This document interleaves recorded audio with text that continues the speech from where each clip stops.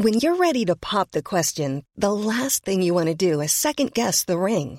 At BlueNile.com, you can design a one-of-a-kind ring with the ease and convenience of shopping online. Choose your diamond and setting. When you find the one, you'll get it delivered right to your door. Go to BlueNile.com and use promo code LISTEN to get $50 off your purchase of $500 or more. That's code LISTEN at BlueNile.com for $50 off your purchase. BlueNile.com, code LISTEN.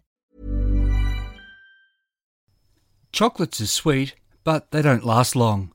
Flowers are pretty, and then they're gone. So this Mother's Day, why not give your mum the gift that keeps on giving with Ancestry DNA?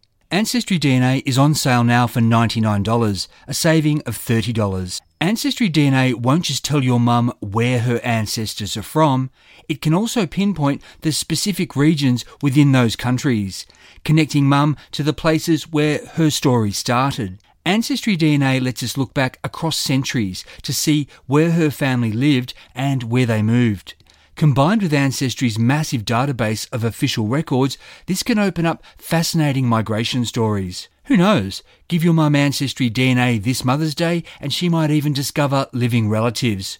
I know it's possible because it happened for me.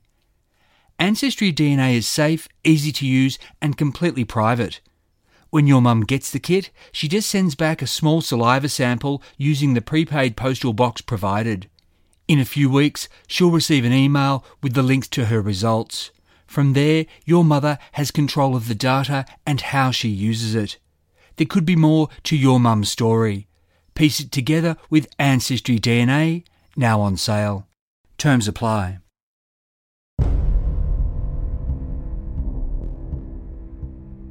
It's Christmas Day 1901 and Johnstone's Bay, White Bay and Blackwattle Bay, just a mile west of central Sydney, are enough to make the Christian faithful contemplate the New Testament.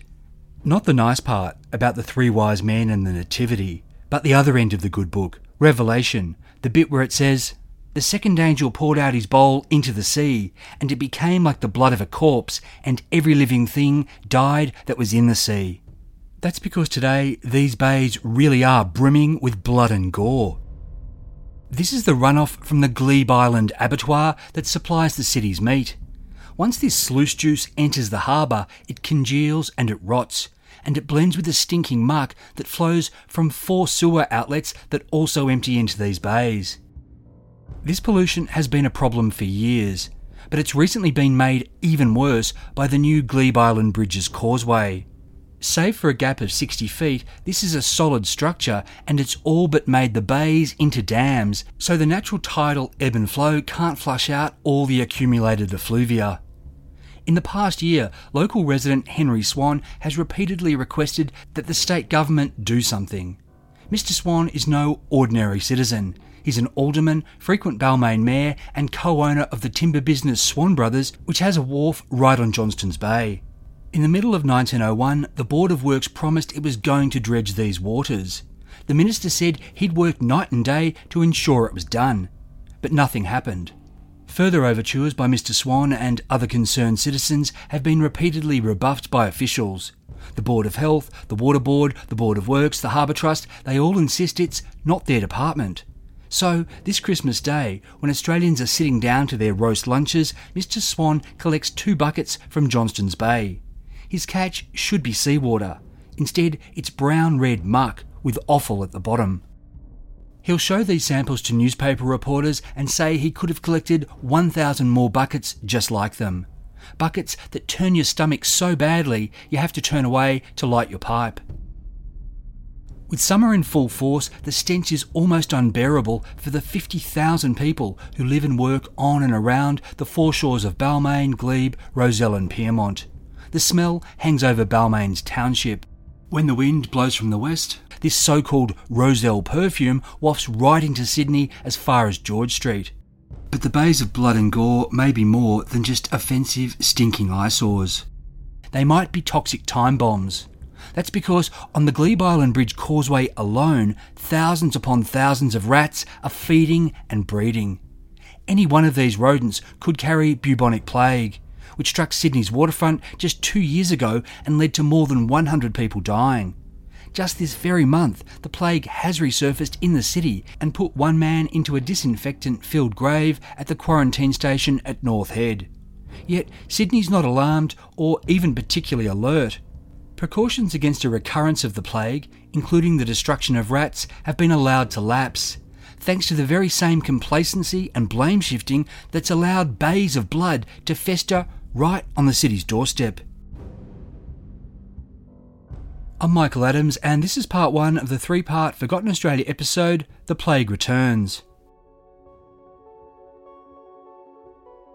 As I record this, Australia's battling the Omicron outbreak. 2 years into the COVID-19 pandemic, there's a strong sense that we shouldn't be where we are now, that we should be doing better than this. I don't know about you, but it seems to me that our leaders are making the same mistakes repeatedly. Most recently, just in time for Christmas, this meant doing away with simple precautions right as we faced a new, highly transmissible variant. As this disaster has unfolded from the top down, there's been a lot of talk about our personal responsibility. Not so long ago, that included getting tested. Now, good luck with finding a rat. Anyway, all of you know all of this all too well. But 120 years ago this month, Sydney was in a similar situation. Except then, thanks to government inaction, the rat problem was there were far too many of them. This was despite the science having been established. That was that rats carried fleas that could spread the bubonic plague to people. Sydney had already learned this lesson the hard way just recently, and you can hear the full story of that outbreak in the July 2020 Forgotten Australia episode, The Plague of 1900. Since 1900, a few things had happened. Federation for one. Yet the new nation of Australia was in the grip of drought, and this was putting a big strain on the economy. New South Wales, like other states, was still finding its feet, and it was doing so under new leadership. Its Premier, Sir William Lyon, who'd overseen the 1900 plague response, had gone to the federal cabinet in March of 1901, and he'd been replaced by Premier John C. The Sydney City Council, which had been blamed for the filthy conditions that had been exposed by the anti-rat crusade, had been voted out. So the city had a new mayor in Sir James Graham, a council member and respected doctor who'd acquitted himself well during the outbreak. Finally, Dr. John Ashburton Thompson, the boss of the new Board of Health, had become ill in the middle of 1901 and had to step down, replaced temporarily by his bacteriologist, Dr. Frank Tidswell. These men and other government and council officials had inherited a city and suburbs that had been neglected for decades. They were also governing a population that was still only waking up to the science. It was a far from perfect situation, but these were the cards that Sydney had been dealt. Back then, you didn't have to be a bacteriologist to understand just how fast rats can multiply. A female rat can have between 5 and 12 pups per litre, and she can have 7 litters per year. These offspring are themselves sexually mature in about 5 weeks. So, from 2 rats, you can get maybe 1,250 every year. Glebe Island Bridge's rodent population in January 1902 alone could have theoretically led to millions. To expand through the city, the rats only had to take to those sewers and find other places to feed and breed. Due to ongoing neglect, Sydney offered these in abundance. But when bubonic plague did reappear in serious fashion, politicians and bureaucrats' first course of action was usually to deny all responsibility. Their second course of action was to blame someone else. By the time they actually took action, the problem was far, far worse than it should have been. And then they put the onus back on the citizenry to exercise their personal responsibility. But the infrastructure to make even that possible wasn't properly in place. As Mark Twain said, history doesn't repeat, but it often rhymes. Sydney's bays of blood weren't necessarily sources of infection in the second wave of bubonic plague. They were simply the most visible breeding ground in a city that had again been allowed to become thoroughly infested with rats. The health response to the 1900 outbreak had been spearheaded by 3 men. That was Dr. John Ashburton Thompson, the bacteriologist Dr. Frank Tidswell, and the City of Sydney's medical officer Dr. William Armstrong.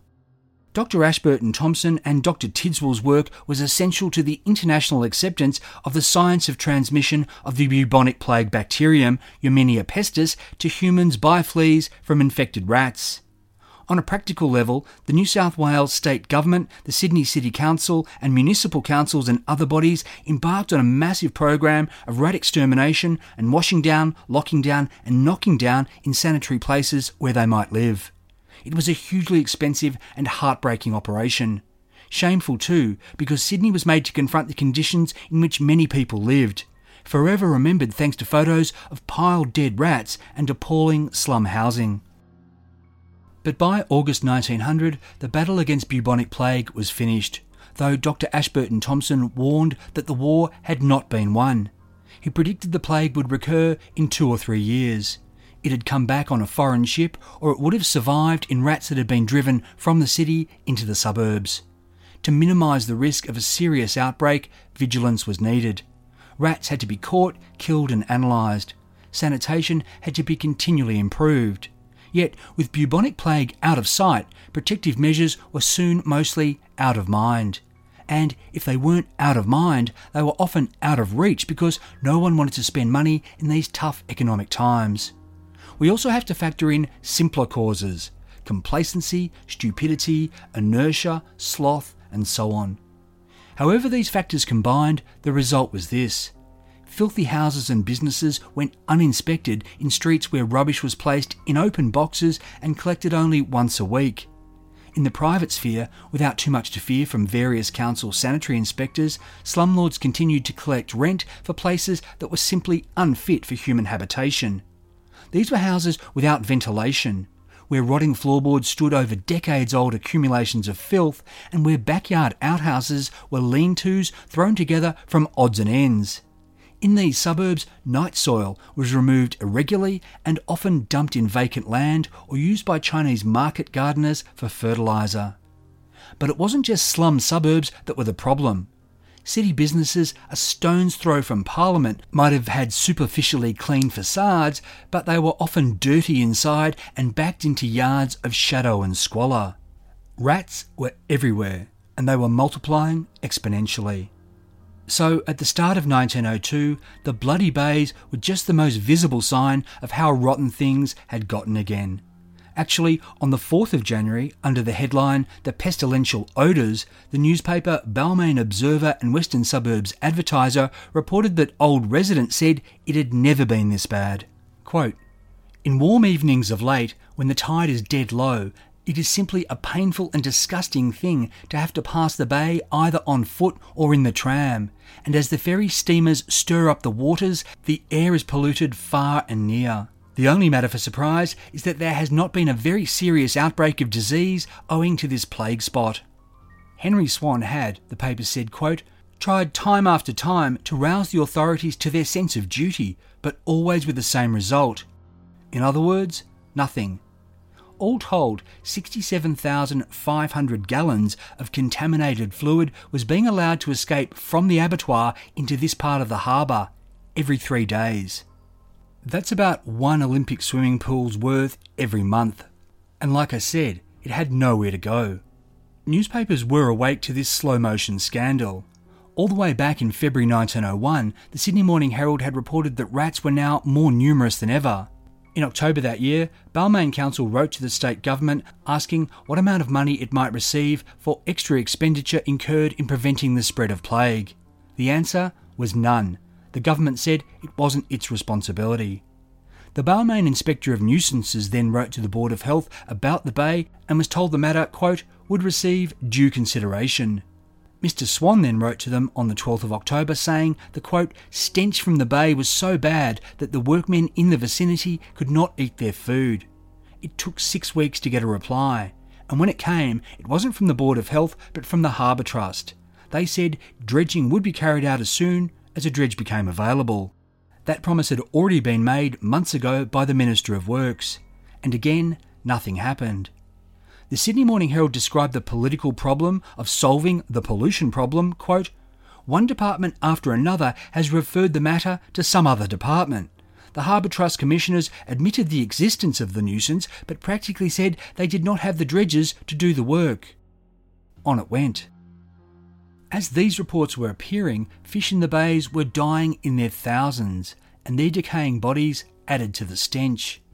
The last time a mass fish kill like this had happened in Sydney had been in March 1900, when the bubonic plague had the city in its grip. The Sydney Mail said of the bays, quote, "The whole incident is significant of the way such matters have been allowed to drift."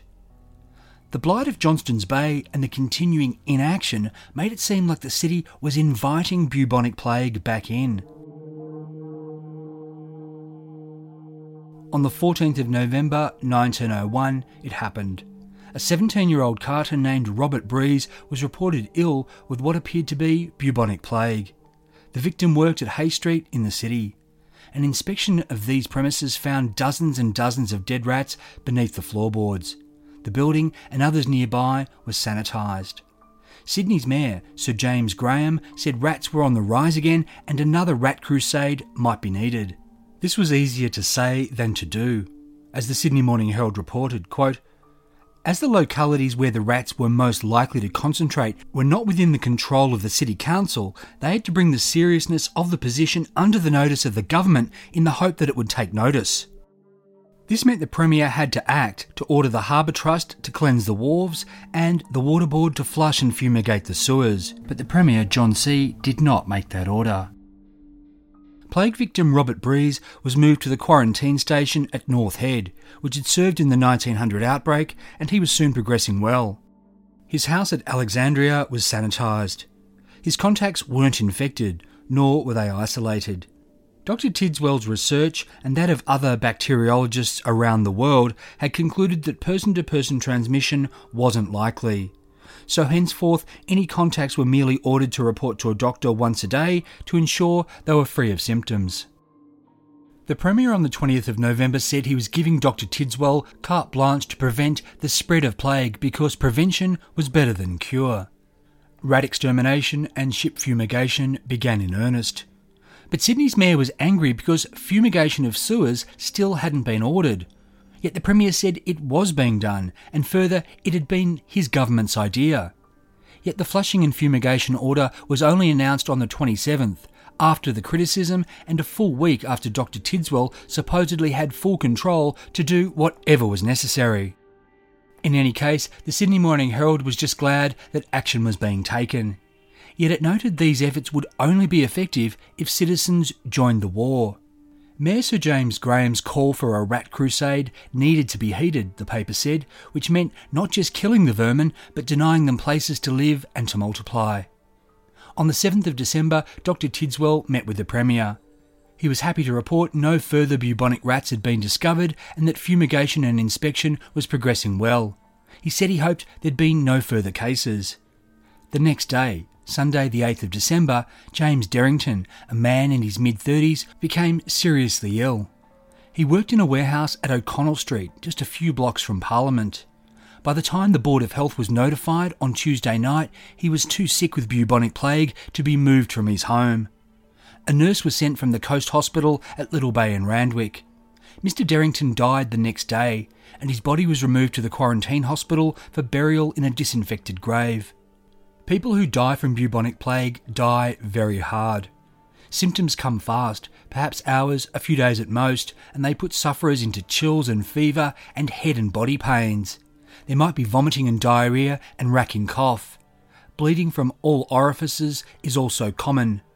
The really bad sign is the appearance of buboes, big painful swellings in the lymph nodes. That they darken along with gangrenous extremities gives bubonic plague its common name, the Black Death. Despite Black Death in the heart of the city and a chain of blood-red bays just a mile away, Sydney wasn't particularly concerned.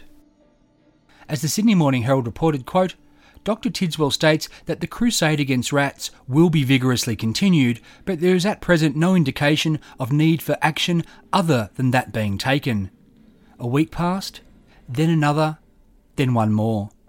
By New Year's Eve, there had been no further cases. As the Sydney Morning Herald said in its wrap-up of 1901 on the 31st of December, quote, later in the year, the plague made a reappearance, but this unwelcome revival has apparently been completely held in check. Of course, the first week of the new year saw all those newspaper stories about the bloody bays.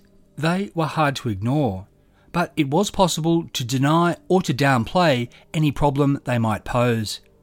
On the 8th of January, Dr Tidswell told the Sydney Morning Herald that the Glebe Island abattoir was regularly cleaned to his satisfaction. The paper reported that he concluded, while, quote, far from being perfect, still it was free from any defect really dangerous to the public health. In conclusion, he said the fears appeared to him to be groundless. Dr Tidswell might have been speaking from a purely bacteriological point of view. Sure, if you didn't drink or bathe in the blood and offal-filled water, you'd probably remain free from any serious illness. But what about just being nauseated day after day? That didn't seem to factor into his thinking. Nor was it reported that the doctor had offered any opinion on the huge rat's nest on the Glebe Island Bridge causeway. As for the language, the fears appeared to him to be groundless. You can imagine how that was received in kitchens, sitting rooms and pub front bars in Glebe, Rozelle, Balmain and White Bay. Since mid-November, 15,006 rats had been burned in the Board of Health's city furnace. Many more would have died in fumigated sewers and other hidey holes. Was this a victory? Did it make a dent? 15,000 was what about a dozen breeding pairs could have produced in the last year. But a dead rat was a good rat for the future rats it'd prevent. So the rat crusade was indeed a righteous one. But on the 8th of January, the same day he said the bays were A-OK, Dr Tidswell announced that the Board of Health's anti-plague measures were being suspended. While the city rat furnace would continue to operate and the 3-penny bounty per corpse would still be paid, the incinerator's hours were reduced so it was closed on Saturday afternoons and on Sundays. These were of course the times that working people had free. The message this decision sent to the average person had to be that the rat threat was passing or had indeed already passed. Dr Tidswell's decision was reportedly based on two things. One, there hadn't been a plague rat found since the 26th of November. 2, there had been no further cases since the unfortunate Mr Derrington's demise on the 11th of December. Dr Tidswell was acting well within the guidelines. An Australian port could be declared plague-free after 10 days without a new case or infected rat. Perhaps the bacteriologist in Dr Tidswell would rather have kept spending the government's money out of an abundance of caution, because he had to know there were still tens or even hundreds of thousands of rats out there. But Dr Tidswell was also a public servant, serving at the pleasure of a cash-strapped premier.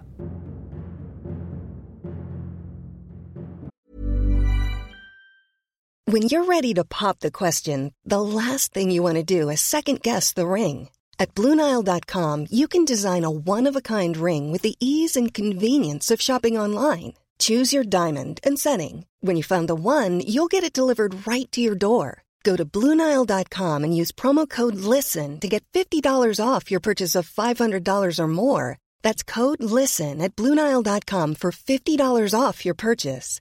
BlueNile.com, code LISTEN. In early January 1902, while Inner West residents remained up in arms about the stench from the bloody bays, an acting Board of Health boss, Dr Frank Tidswell, was declaring the city all but safe from plague. The most ambitious show in Australian history was about to be staged in Sydney. Ben-Hur. Nothing could be bigger. The play was adapted from General Lew Wallace's 1880 book Ben-Hur, A Tale of the Christ. The novel intertwined the story of fictional Jewish prince Judah Ben-Hur with the life of Jesus Christ. It was an exciting hybrid, combining rollicking action-adventure with a reverential message of religious redemption. Ben-Hur was the sort of book a holy rolling reverend could recommend to his God-revering and God-fearing congregation. Reverends did just that, and since publication, Ben-Hur, in America at least, had outsold every book except the Bible. Ben-Hur was absolutely epic. Its most celebrated set piece was the chariot race between the hero and the villainous Masala. But it was the very basis for the book's success, spectacle and spirituality, that made any dramatic adaptation seem impossible. How to stage racing chariots pulled by galloping horses. Just as vexing, how to show Jesus Christ, God, on stage without being blasphemous. For these reasons, Lew Wallace denied producers the theatrical rights for almost 20 years. But that changed in 1899 when a writer named William Young came up with the idea of depicting Christ only obliquely as a beam of light. Lew Wallace liked that. Theatrical impresarios and producers, meanwhile, had devised an incredible electrical treadmill system that, combined with a moving painted backdrop, made possible on stage that thrilling chariot race. Lew Wallace, he liked that too. Ben-Hur, with a stirring musical score by Edward Stillman Kelly, opened on Broadway in New York in November 1899. It was a massive hit, and it'd have seasons in Boston, Philadelphia, Chicago, and other American cities. Ben-Hur would be seen by 20 million people as it played continuously for the next 2 decades. As a book and a stage production, there was nothing bigger than Ben-Hur. London would have been the next natural place for it to be staged in 1899. Yet, apart from a solitary perfunctory performance for copyright reasons, it wasn't then produced. And Ben-Hur wouldn't start in London until April of 1902. So, before that, Ben-Hur would make his debut in Sydney. In the days when home meant England and all things cultural flowed from her, this might have been considered the cultural equivalent of federation and a break from tradition with our English betters. That Ben-Hur would play in Sydney before London was certainly a source of pride and of excitement. Back then it would have gone without saying, but this production was going to be staged by Australia's most famous producer, James Cassius Williamson, at the unheard of cost of £7,000. JCW was bringing a theatrical troupe from London to star in the production. Ben-Hur would be played by a young actor named Conway Turl. He'd lead a principal cast of some dozen players, and there were a dozen more supports. Only one of the main cast was Australian. This was Mabel Lane from Melbourne, who'd play Ben-Hur's mother. In addition to the main Ben-Hur cast, some 400 men, women and children would play guards, slaves, pirates, flower girls, camel drivers, lepers, nobles, citizens, Arabs, Romans, Egyptians and Jews. This massive production spanned 6 acts. Ben-Hur began with the 3 wise men following the star to Bethlehem. It ended nearly 4 hours later with the divine supernatural light appearing during the healing of lepers on Mount Olivet. But the climax? That came at the end of Act 5 with the chariot race. Ben-Hur versus Messala, both in chariots pulled by 4 galloping horses. Ben-Hur was J.C. Williamson's most ambitious undertaking.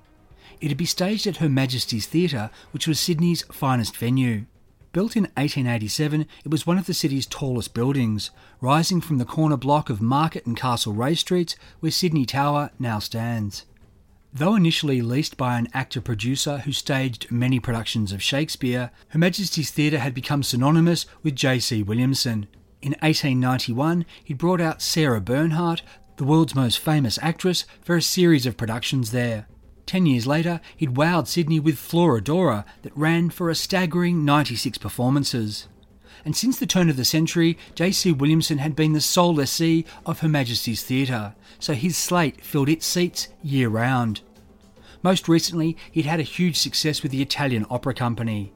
When their season wrapped, Ben-Hur was to follow. While J.C. Williamson had negotiated the rights to the show and overseen the hiring of the London troupe, he wasn't actually running the show day to day. Direction and practical production fell to Henry Hyam Vincent, then called the stage manager. Mr. Vincent was an English actor who'd first performed in Australia in 1878 and in the early 1880s had become stage manager for JCW. In the past decade, back in England, Mr. Vincent had become a popular character actor, originating supporting roles in Oscar Wilde's Lady Windermere's Fan and The Importance of Being Earnest. Now, in early January 1902, as Sydney enjoyed summer and celebrated the first anniversary of Federation, Mr. Vincent took up quarters at Her Majesty's Theatre to prepare Ben-Hur. As you'd expect, there was a lot of excitement. The Evening News said that Ben-Hur was, quote, expected to eclipse everything previously seen under the Williamson regime. Truth reckoned, quote, we are promised the greatest stage spectacle ever seen in Australia. To increase interest, JCW printed 50,000 paperback copies of Ben-Hur.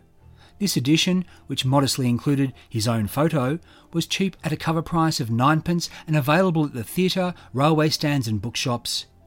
In his role as stage manager, Mr. Vincent had to solve a lot of problems. He and his minions had to find some 100 crew, including a full orchestra. Then there was a large operatic chorus and a troupe of royal ballerinas. Everyone who appeared on stage needed costumes. There were acres and acres of scenic backdrops to paint, showing everything from a rooftop view over Jerusalem to the inside of a Roman slave galley. But the most complicated task was the chariot race. Extensive modifications to the stage were needed to install the electric treadmill mechanism.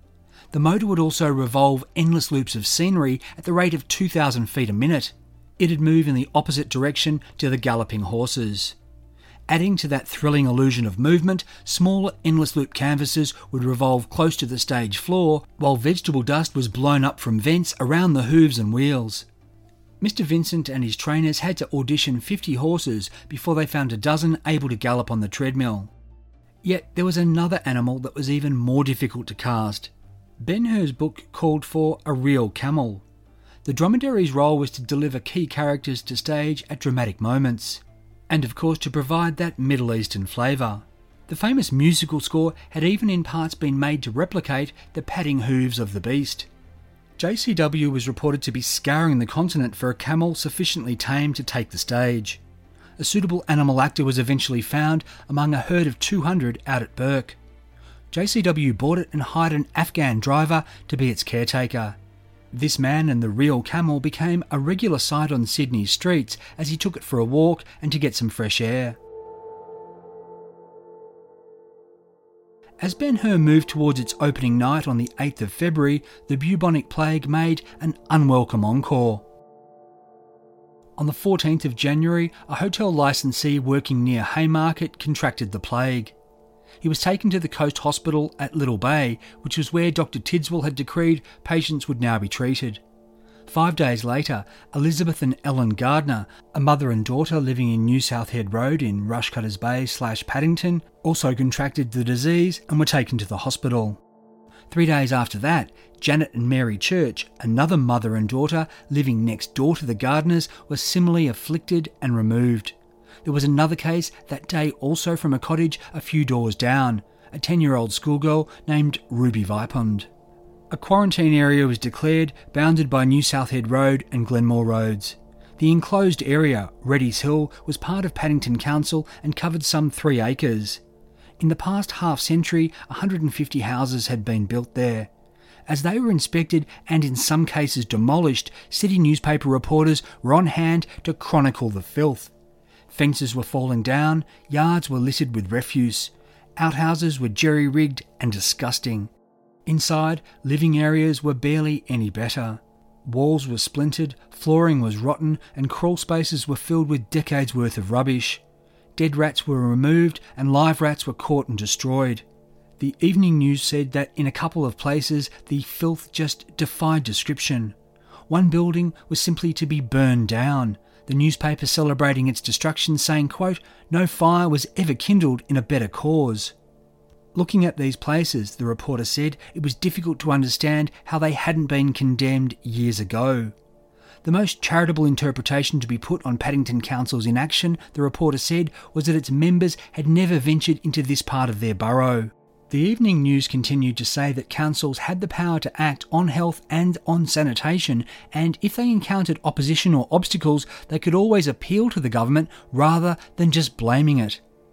The paper reported the Premier was appalled by the descriptions coming from Reddy's Hill because they sounded every bit as bad as the slums of the Rocks in 1900.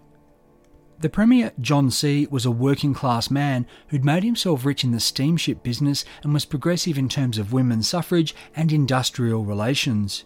He really wanted to do good public works, but he was hamstrung economically by the drought, and of course by mayors and aldermen who continually had their hands out.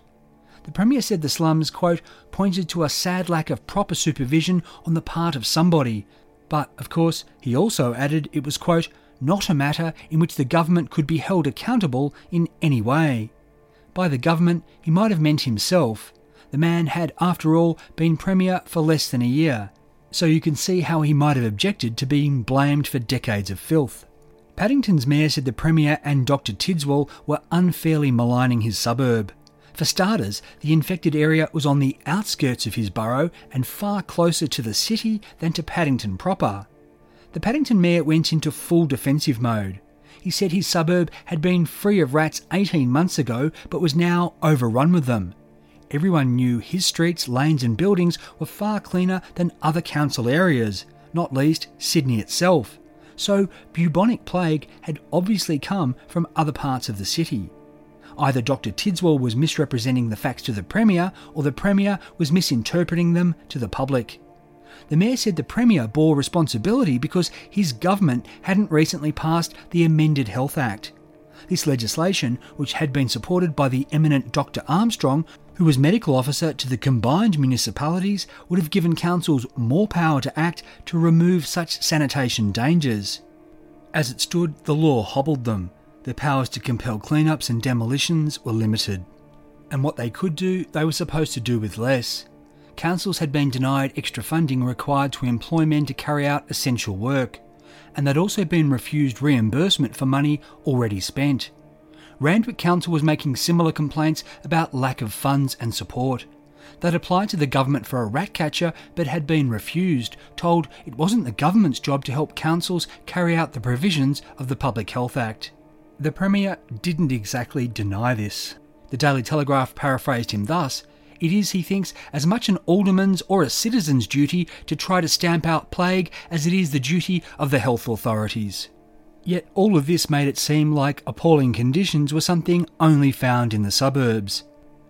A reporter for the Evening News pointed out that if the Premier or Dr. Tidswell should pop into a row of buildings on Hunter Street, just 2 blocks from State Parliament, they'd see conditions there that were every bit as bad as Reddy's Hill. For many decades, a terrace of sad-looking, dirt-encrusted and apparently empty 2-storey houses had been a blight on this part of the city. The paper said if anyone lived in them, you might imagine they were criminals of the worst type, men born and bred in squalid surroundings. But you'd be wrong about that. These buildings were indeed inhabited, not by thieves, but by men who were supposed to catch thieves. These were police department buildings, owned and controlled by the state government, and clerks who worked inside them divided their time between fending off pests and attending to criminal records. Out the back of these terraces were latrines whose odour, the Evening News said, was what you'd expect in somewhere like Ceylon. Strong, healthy policemen often complained of feeling sick. The sewer pipes on these premises were broken and had been leaking into an old well and under adjacent buildings for years. But the state government was simply trying to effect repairs rather than demolishing these hazardous eyesores that had been right under their noses for decades. The new plague outbreak did spur Dr. Tidswell to announce the reopening of rat depots on council premises at Wallara, Point Piper, Paddington and Ashfield. But even when they were offered this support, councils would then be slow to get drums filled with disinfectant and get their fires burning. Citizens weren't off the hook either.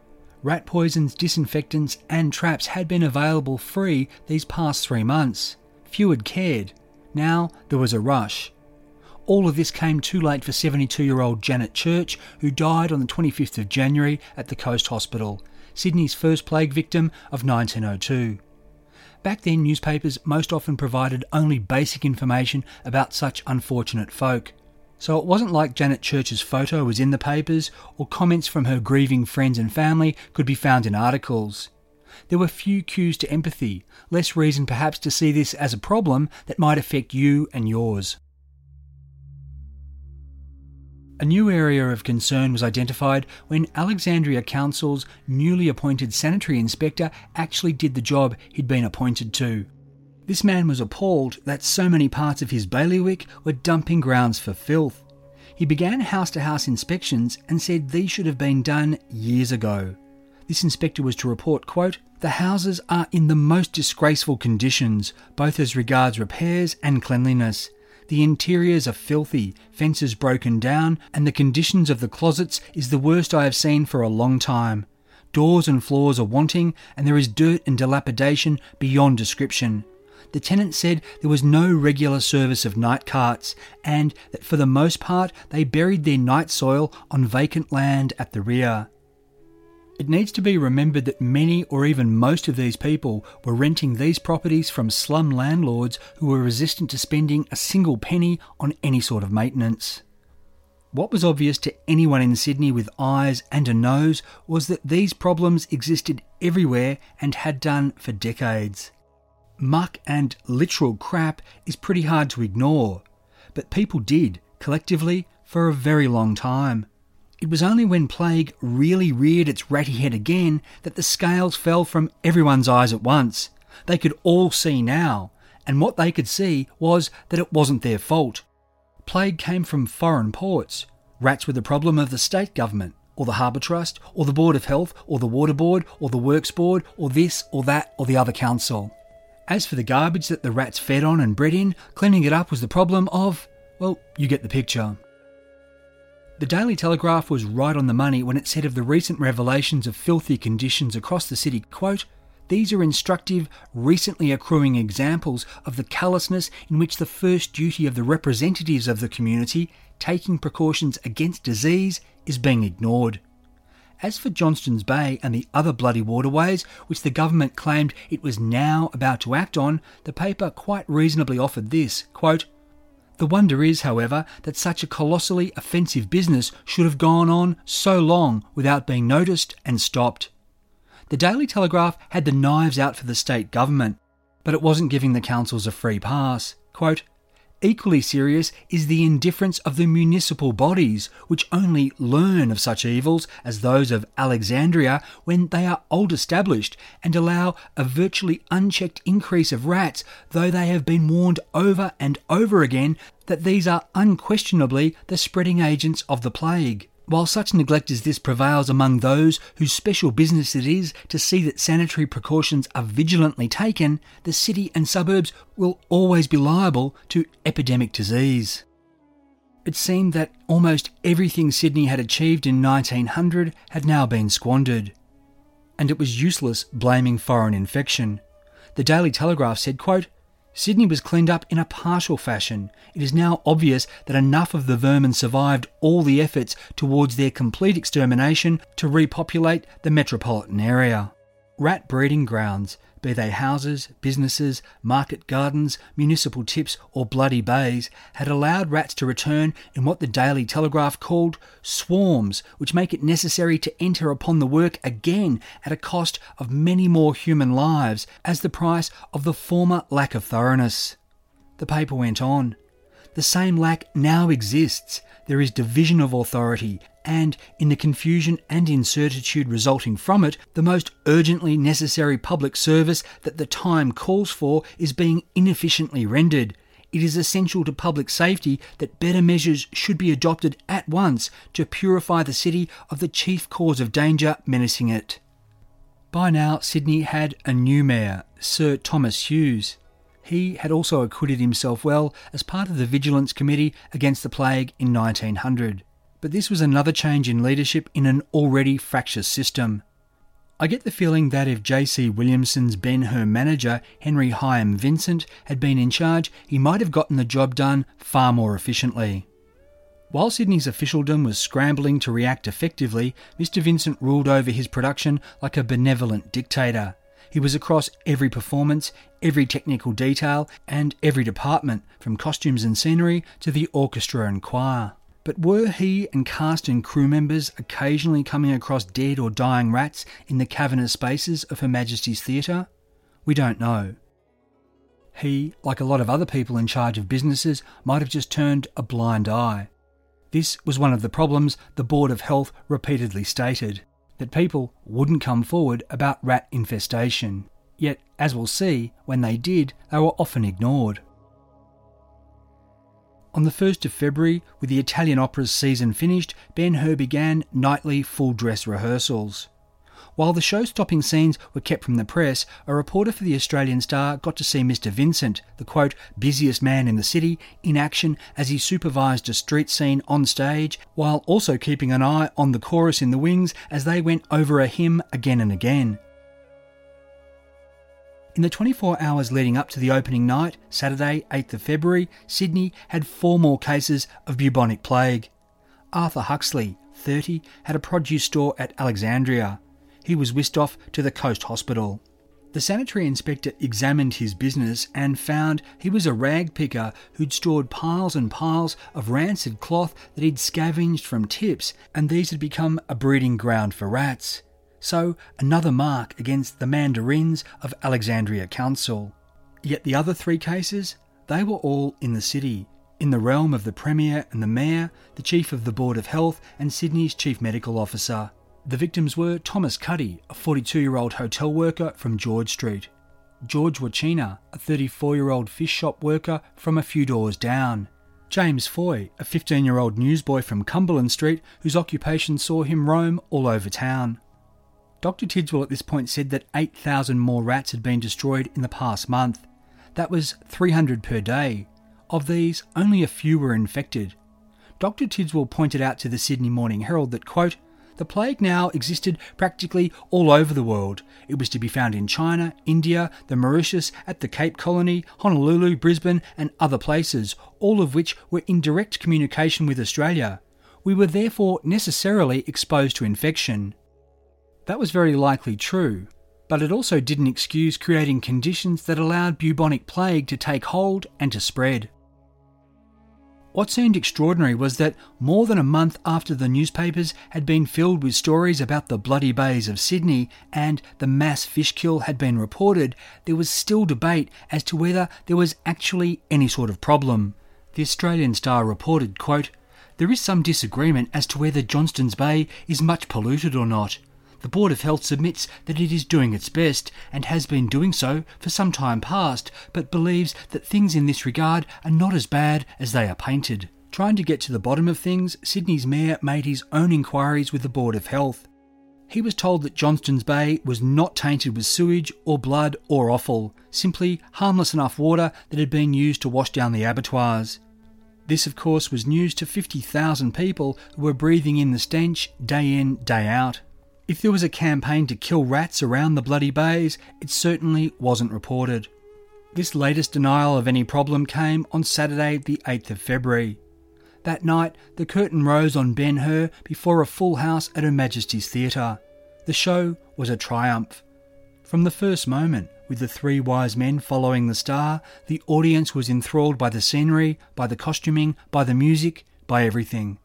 The referee newspaper said Mr. Vincent was likely the finest director in the world. Ben-Hur's audience thrilled to the pirate galley scene that was so realistic it was like the boat wasn't on the stage at all, but instead was out through the heads being tossed around on the seas. And the chariot race? No one had ever seen anything like it. The Sydney Morning Herald described the audience being, quote, "thrown into a frenzy of enthusiasm and delight by the novel realism of the horses galloping." There was a standing ovation at the end of that act. J.C. Williamson, Mr. Vincent and their American mechanic and horse trainer took to the stage, and they then took several more curtain calls.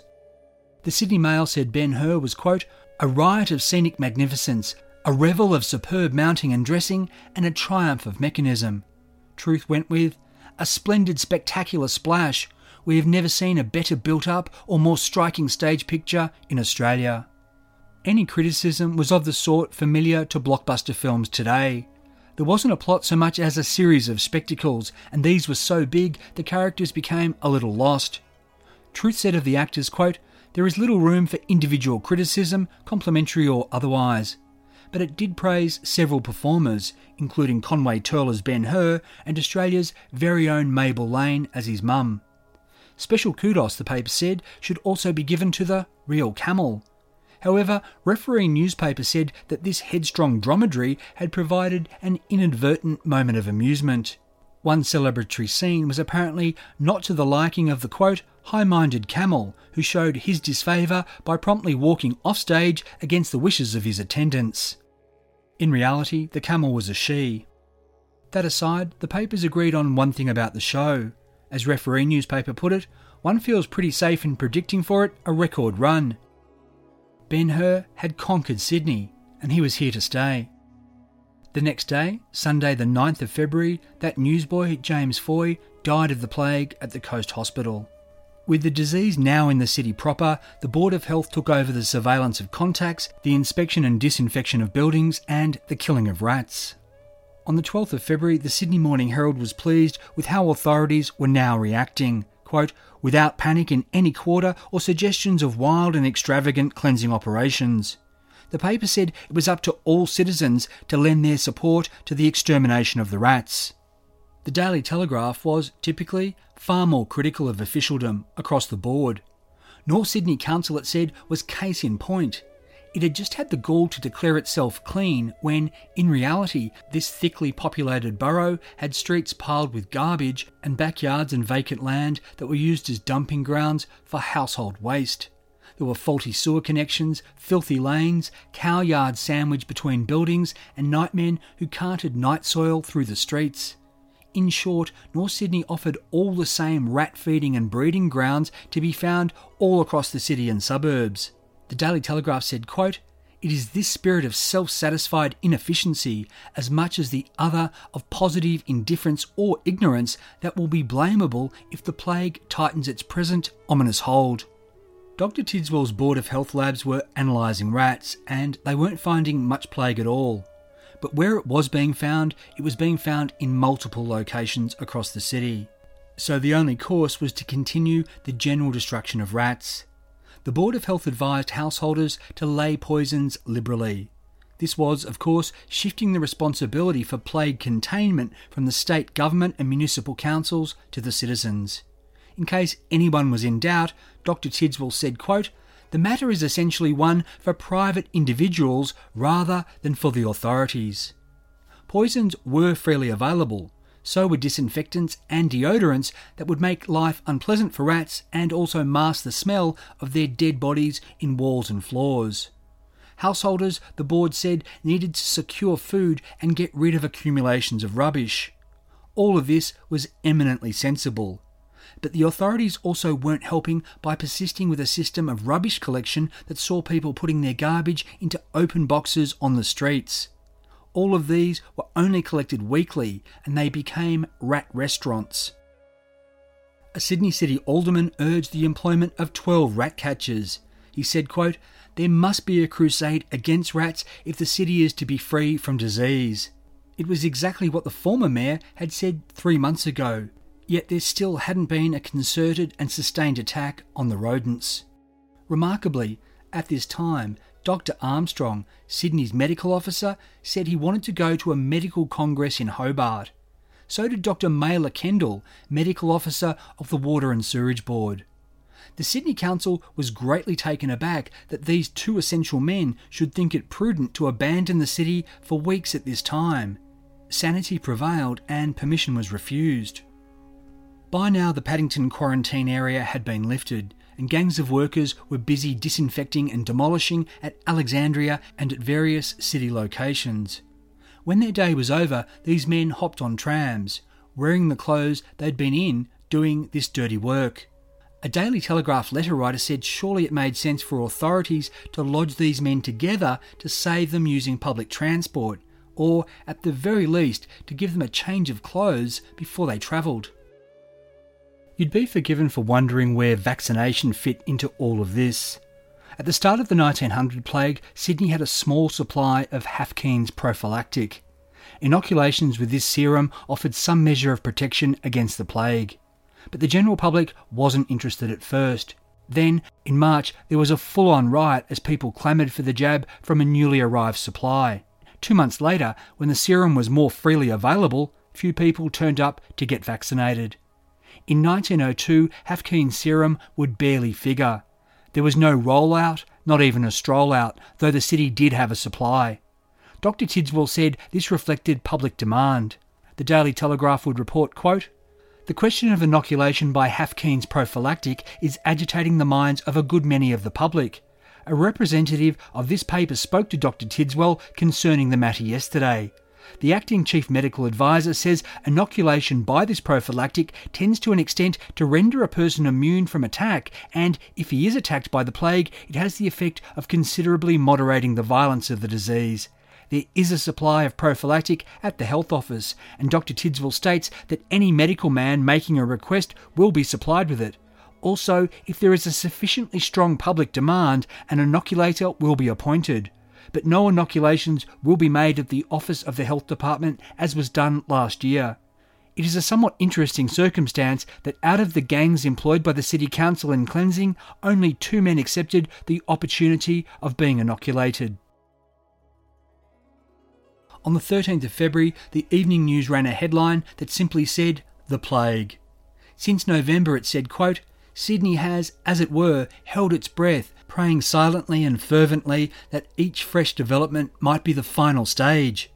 Even though the first horror of the visitation, when it was new in our midst 2 years ago, has abated, there is still in the public mind that vague dread of an unfamiliar pestilence which makes the disease 10 times more terrible than others more dangerous but more common. And with the last few days, a steady increase in the number of cases recognised as being unequivocally bubonic has left little ground for hoping that Sydney is going to escape this year as it did last. It is to be recognised unmistakably that the plague is in our midst, and the citizens may not shut their eyes to its existence. This included the City Council, which urgently had to deal with the rubbish problem on the streets. The Evening News also called on citizens to act. Quote, "There is plague and it must be fought. If householders do their duty and assist the authorities in every possible way, there is, we believe, no cause to fear a very sweeping visitation. People simply had to lay rat poison everywhere. And they had to keep their chins up. Quote, bubonic plague is not a cheerful thing, but it may be best met cheerfully." On the afternoon of Saturday the 15th of February, another huge crowd enjoyed the matinee performance of Ben-Hur before spilling out into the late summer Sydney streets.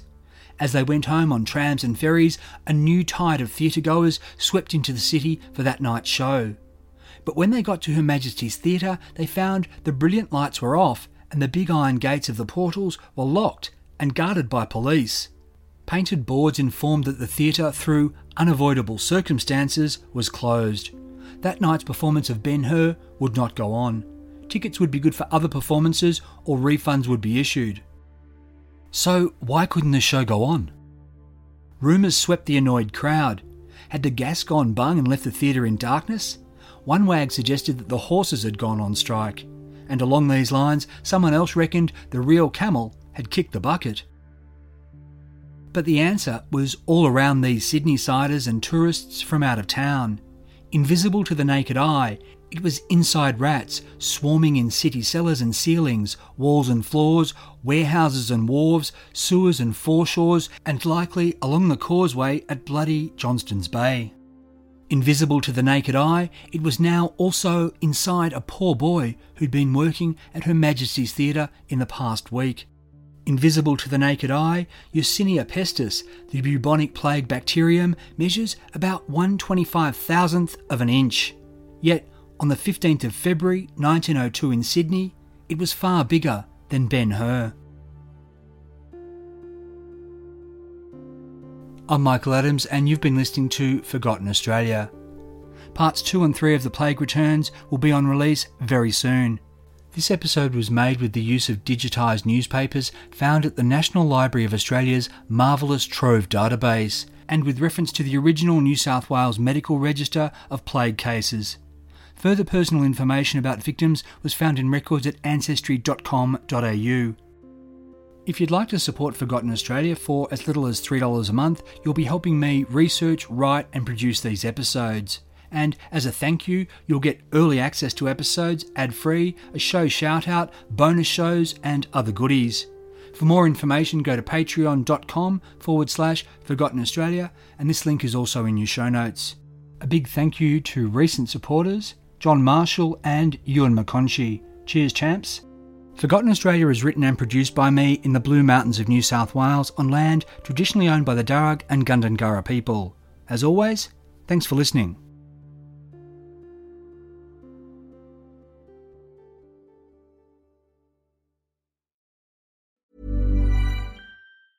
Tired of ads interrupting your gripping investigations?